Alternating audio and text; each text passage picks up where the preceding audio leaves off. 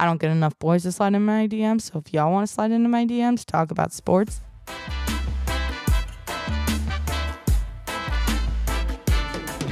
Hey yo, what's going on everyone? My name is Grace Curatolo and this is the 29th episode of She's Got Balls podcast. Yesterday, Monday, was International Women's Day, and of course, I have to mention it, but at the same time, isn't every day International Women's Day? And on this podcast at She's Got Balls, every episode we feature amazing women, so there's no need to mention anyone from the beginning because we already do that throughout the entire episode. Anyways, we're flying solo today with just myself, and we're going to go through some big game recaps from last week and some big stories around the major sports leagues. So let's jump right into some game recaps from last week.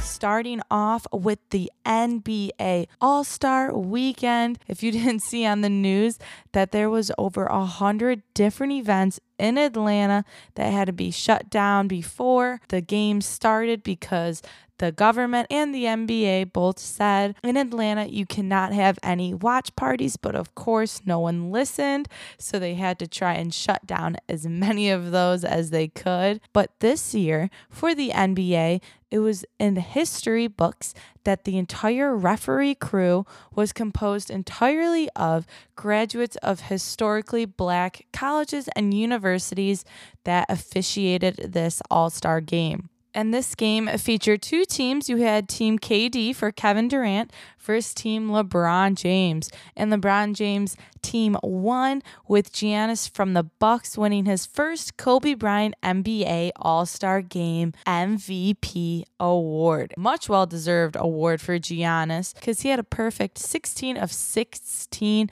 on the shots he took this past Sunday. And my favorite contest from this weekend had to go to the three-point contest that, of course, Steph Curry won. Be sure to check out this video. I just smiled during the entire thing, so I retweeted it on my Twitter at She's Got Balls. You could see when he's on fire, when he's a little off rhythm, and it just looks so smooth and perfect. Also, this past week, we had UFC Fight 259. And in the main card, it was wild. You have to watch this. Completely intentional and not allowed. Petr Yan took his knee and drilled it into his opponent. I'm totally going to butcher the name, Aljamain Sterling, and lost his title on Saturday. Now, this knee to the head wasn't allowed because Sterling was already on his knees. And as he raised his head to get up, Yan kneed him in the face. Of course, Sterling fell right back onto his head, and this hit was at 65 miles an hour. So that, of course, costed him his title, and Sterling unexpectedly won that event. The big story in women's UFC, Amanda Nunes defended her featherweight title and now still holds her bantamweight championship belt after winning on Saturday with a submission win over Megan Anderson. Hey there, first of two sports explained in today's episode. What is a submission win? Super easy. It's just a fancy word for tap out. So Anderson couldn't handle the pressure anymore, aka she had her arm in a lock, so she had to tap out, and therefore Nunes won on a submission. Also this past week in boxing, Clarissa Shields from Flint, Michigan made history not only as the first female boxer, but also for either gender, male or female. She's the first in history to become the undisputed world champion in two different weight classes. So congratulations, Clarissa Shields, on making history. And this past weekend, in the final round of the 2021 Arnold Palmer Invitational in Bay Hill, Orlando, Florida, which is right around the corner from me, and I really wanted to go to this PGA golf tournament, and I didn't get to go. A little bummed about that. Hopefully I'll be able to go to my first golf tournament soon, but my favorite golfer, Bryson DeChambeau, won and finished at 11 under, and this win counted as his 8th victory of his PGA Tour career. Bryson DeChambeau, I've mentioned him before. He's the one that wears the little newspaper boy hat, but he's like really big dude, and he is known for now his major drives. He has such a long drive, and it challenges the stereotype and the style of play that golf has always been.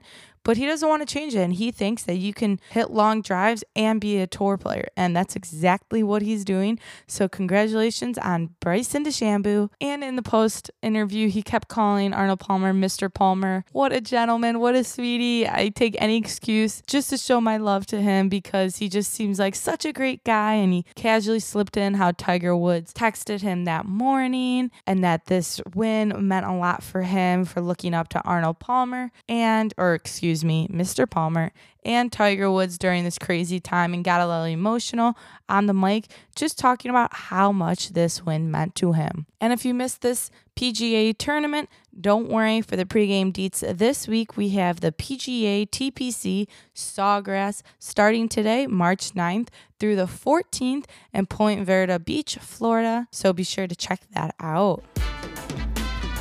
Cruising on to the news around the leagues, starting off with the MLS this past week as they start to get ready for the season opener next month. Canada still has strict quarantine measures in place. Now, if you would like to enter or cross Canadian borders, you are required to quarantine, and those rules and regulations apply to everybody.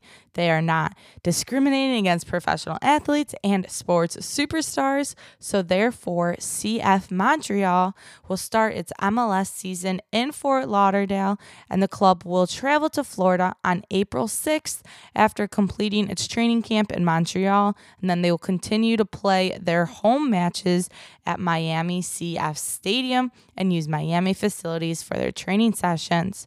But they are not the only Canadian team. Also, the Vancouver Whitecaps will not be playing in Canada, and they will be calling Utah their home for the future. In the NFL, we had 3 big deals that went down this past week that are notable.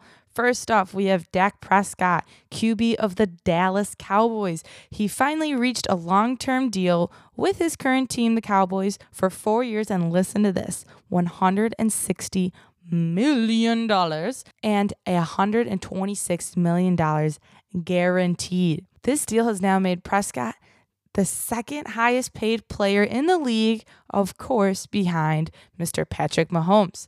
The second big deal of the week was Ben Roethlisberger, QB of the Pittsburgh Steelers, signing the 2021 season with the same team and will be returning to Pittsburgh. The third deal, this is actually a trade. We have J.J. Watt going from the Texans to the Arizona Cardinals. So congrats on all 3 of those on just making so much money. I don't know why I always congratulate these athletes. Of course, they're doing good, but I wouldn't mind $1 million here or there from them. And with all this talk of trades and off-season talk in the NFL, for our second Sports Explained of this episode, we have franchise tags.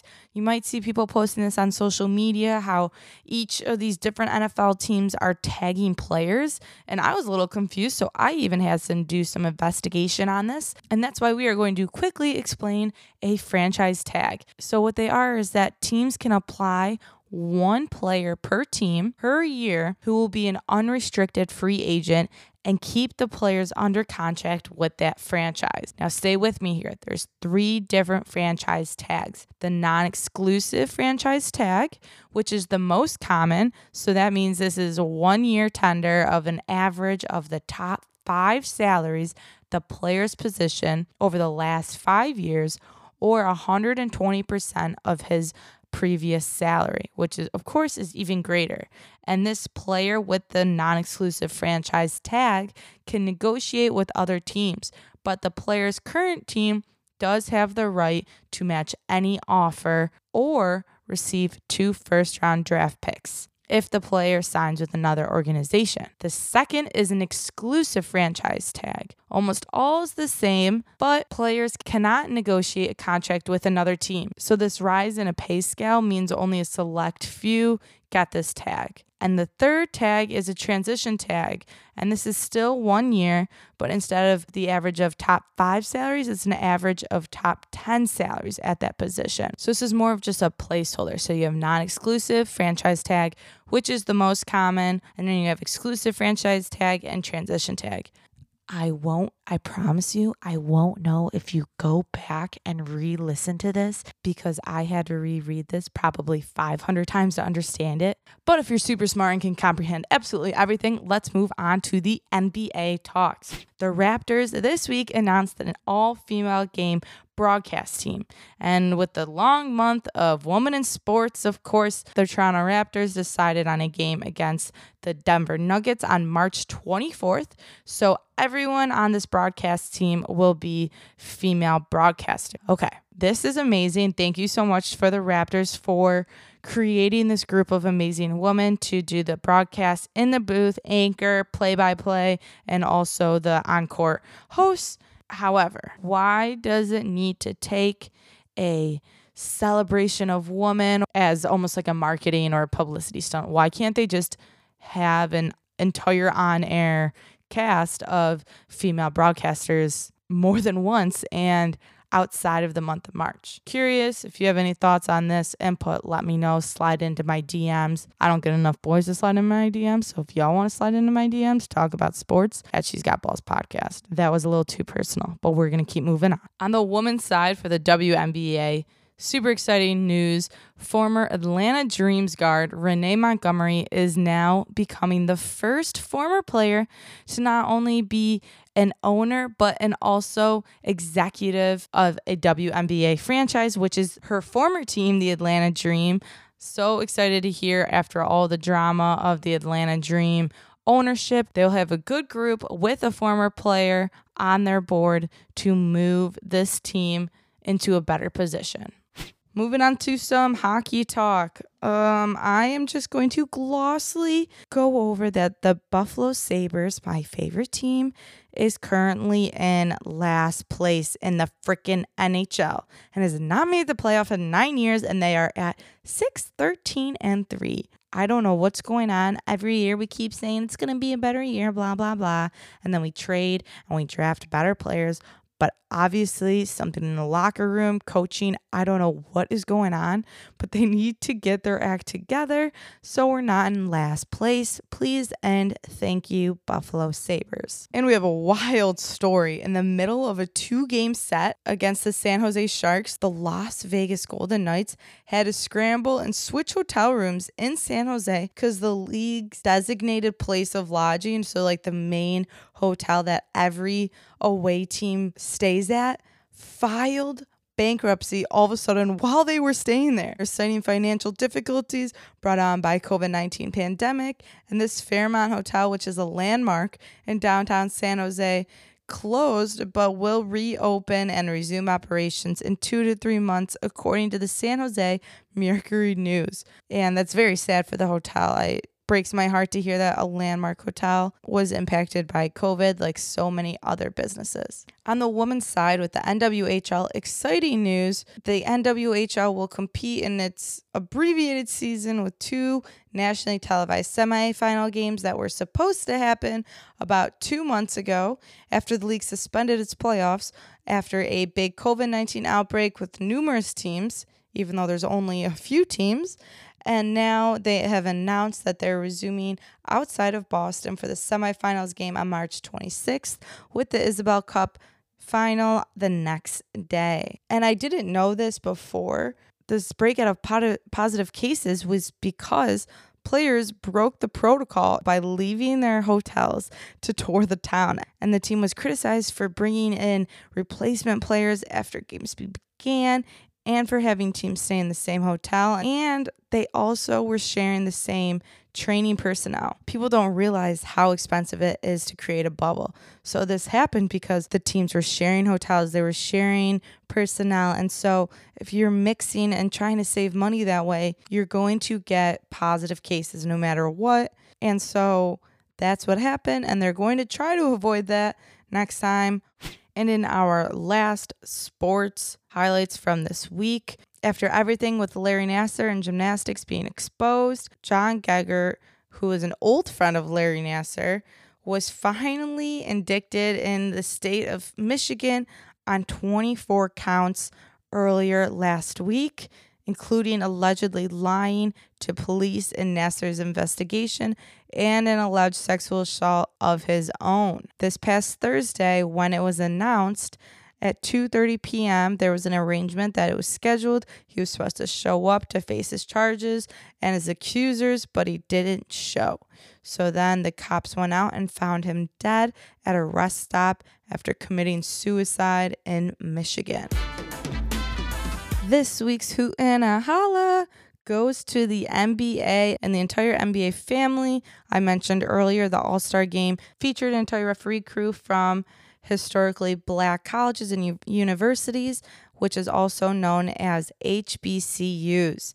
And this year, for the 2021 All-Star Game, the NBA announced that in a collective support for HBCUs, they're providing more than $3 million in initial support through the Thurgood Marshall College Foundation, United Negro College Fund, the National Association for Equal Opportunity, and the Direct Relief Fund for Health Equity. It's of note to point out that these colleges and universities make up 20% of the country's black college graduates, but only account for 3% of all colleges in the United States. So with the impact that COVID-19 has on these universities, it created a big drop in funding and enrollment. So the NBA family is going to do their best to get them back on track. And that is that. That's all I have for you guys this week on She's Got Balls podcast.